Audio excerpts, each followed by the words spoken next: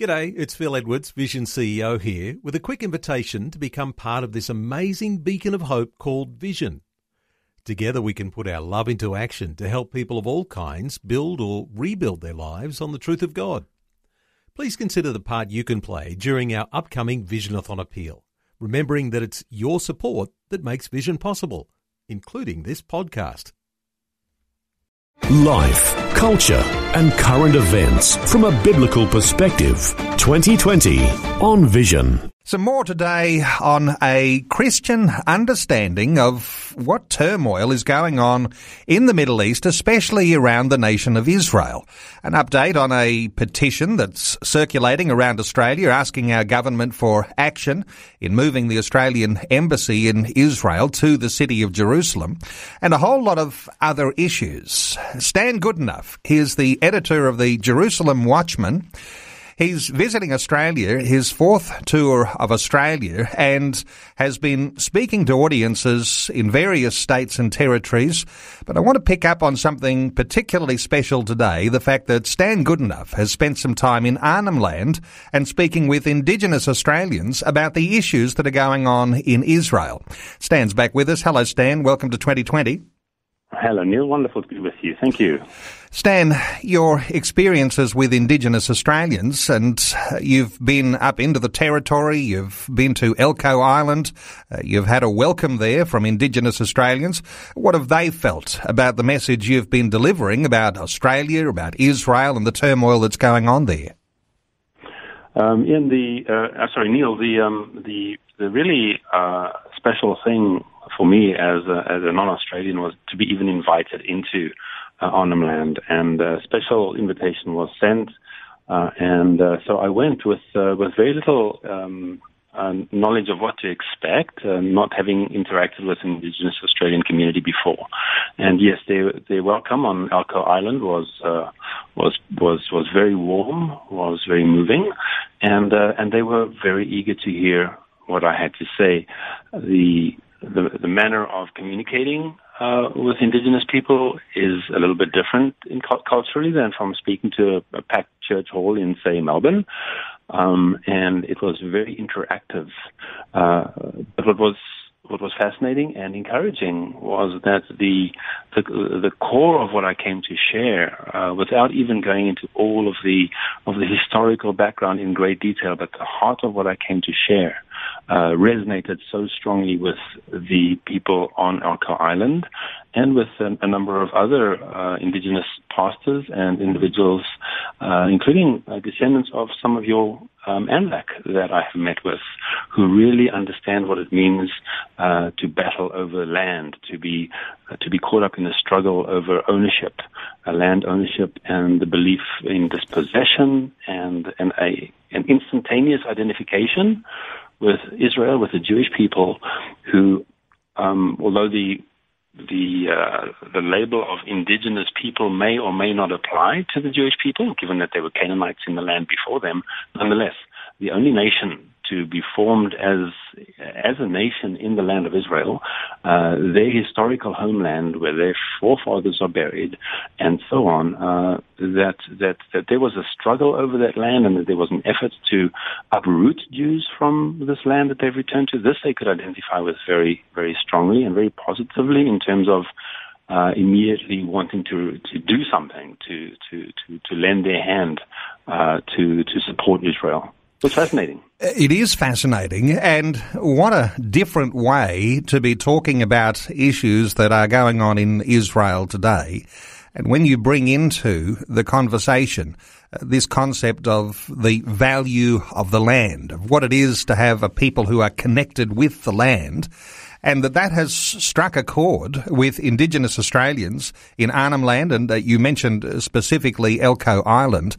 As Indigenous Australians appreciate that sort of connection to the land, and even understanding dispossession or some of the issues of where there's been discrimination, that's also something that is very, very common with the Jewish people.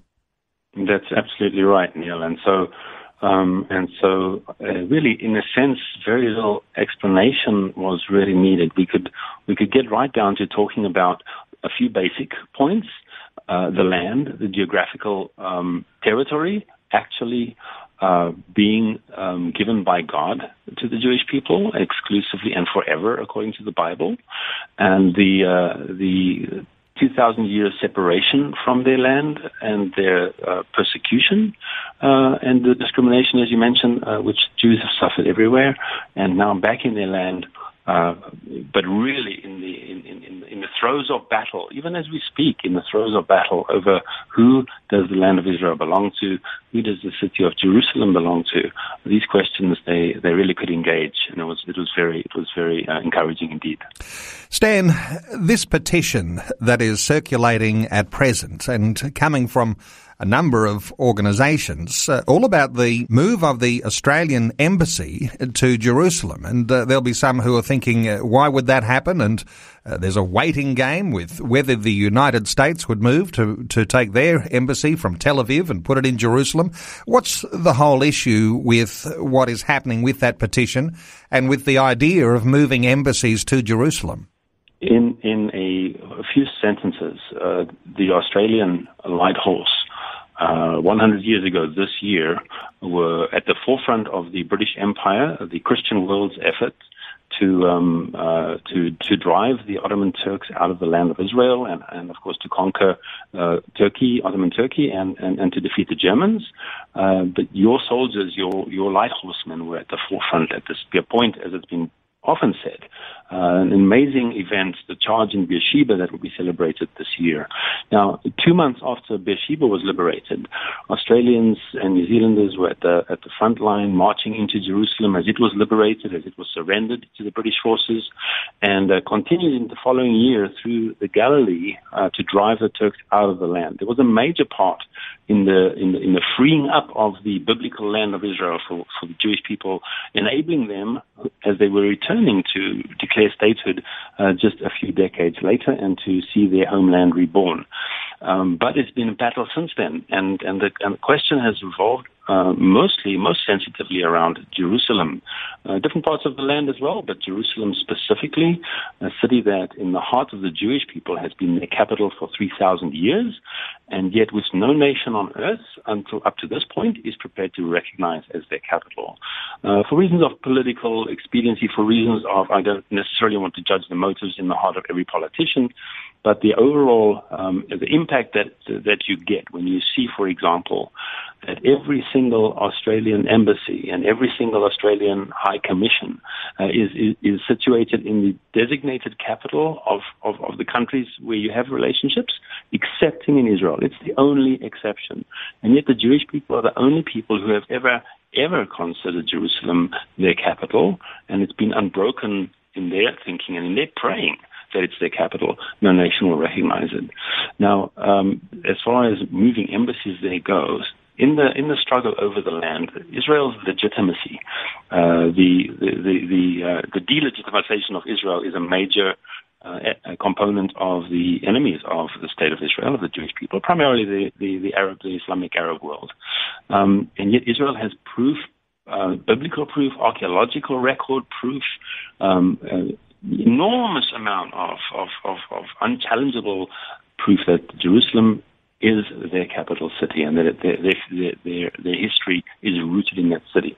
Yet no country will stand with them. Well, there is movement. There have been promises by President Donald Trump. There have been calls in other parliaments by individual members of parliament to move their embassies, but nobody's done so. There is, however, momentum here. There is momentum here, and this petition, which is not tied to any organization, it's not even a Christian document in and of itself. It's simply a petition calling on the government of Australia, the federal parliament, in fact, to be accurate, to move the embassy of Australia from Tel Aviv to Jerusalem and to redress this wrong, which is indefensible, and to actually stand alongside the nation that 100 years ago Australians helped and even sacrificed lives to help get eventually their land back again. So that's what the petition's all about. We'll come back and we'll mention where people can get a hold of that petition to sign. There's other issues that are going on, and there's been tensions in Israel over these past couple of weeks, intensification of battles even, riots on the streets in Jerusalem over the issues to do with the Temple Mount. What sort of things have you reflected on so far as what is happening on the streets of Jerusalem? The Temple Mount, from a biblical point of view, which of course is the only one worth standing on as a Christian, the Temple Mount is the mountain of the Lord. The mountain of the Lord God of Israel, he calls that the place of his throne. It's where the temples stood, where his presence was visible and evident in the temples on the mountain, where Jesus went up onto the Temple Mount, into the temple, referring to it as his Father's house. It is at the very heart of everything that God has done in Israel since the land was conquered by the Israelites more than 3,000 years ago. And it is the center of the struggle today over the sovereignty of Israel, over the legitimacy of Israel to be in Jerusalem and to worship at their holiest site. It's their holiest site. In Islam, it is the third holiest site, and the international community through UNESCO and other organizations have increasingly denied the Jewish connection to the site. So it's really a trigger for controversy and for conflict. Now, just a few days ago, from the Temple Mount, from the mosques in the Temple Mount, 3 Arabs came with weapons which they had hidden in those mosques. And they came out of the Mount compound and they murdered 2 Israeli soldiers who were standing on duty outside. That led to Israeli response, of course. The Temple Mount was declared a place that people had to be searched before they could go up there. Metal detectors were put in place, body scanners were put in place, and the Islamic world erupted in fury. How dare Israel try to in any way interfere with what was going on Israel's holiest site. This led to immense outrage, a lot of rioting, subsequently the murder of 3 members of a Jewish family by a Palestinian Arab who claimed on his Facebook page just before he went out to slaughter that family that he was doing so because of the Temple Mount. It has long been a really hot friction point, and that continues. It's led to real tension between Israel and Jordan. The Jordanian monarch, King Abdullah, he has granted certain amount of authority over the Temple Mount. The president of Turkey, Erdogan, has entered the fray as well and provoked more public response, encouraging Muslims everywhere to rise up and defend, as they put it, the Islamic sacred site. So it's really boiling right now, and it has led to a lot of tension and intervention also by the United States administration and others. It's ongoing, and we'll see where it heads to. But it's always been the heart of the city. It's always been the heart of what God has done in Israel, in his the place of his throne, as he calls it, and I believe it will continue to be very, very contentious. I think we're going to see a lot still happen around the Temple Mount. We will be monitoring those things along. Come back to this petition for a moment. You need to download the petition from somewhere to be able to sign it and send it to the appropriate authority that will submit it to the Parliament. Are you aware of a website where listeners can download that petition? It's not downloadable per se, but it is available. Email can be sent to an address, and the email will be emailed. The petition will be emailed out. And anybody wanting to get this petition should write to the principal petitioner, PO Box 1785, Buderim, Queensland 45556.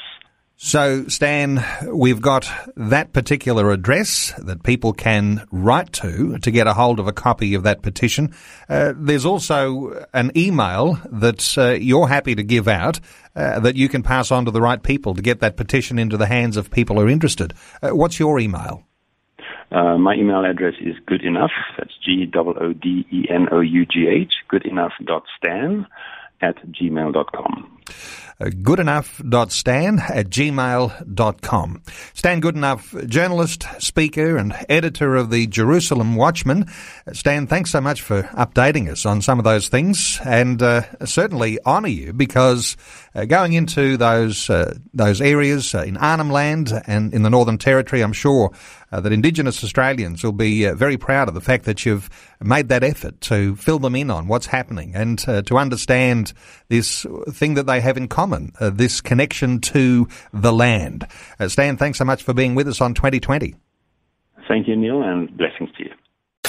Before you go, thanks for listening. There's lots more great audio on demand, or you can listen to us live at visionradio.org.au. And remember, Vision is listener supported. Your donation, large or small, will help us continue connecting faith to life for hundreds of thousands of people across Australia and around the world. Learn more or donate today at visionradio.org.au.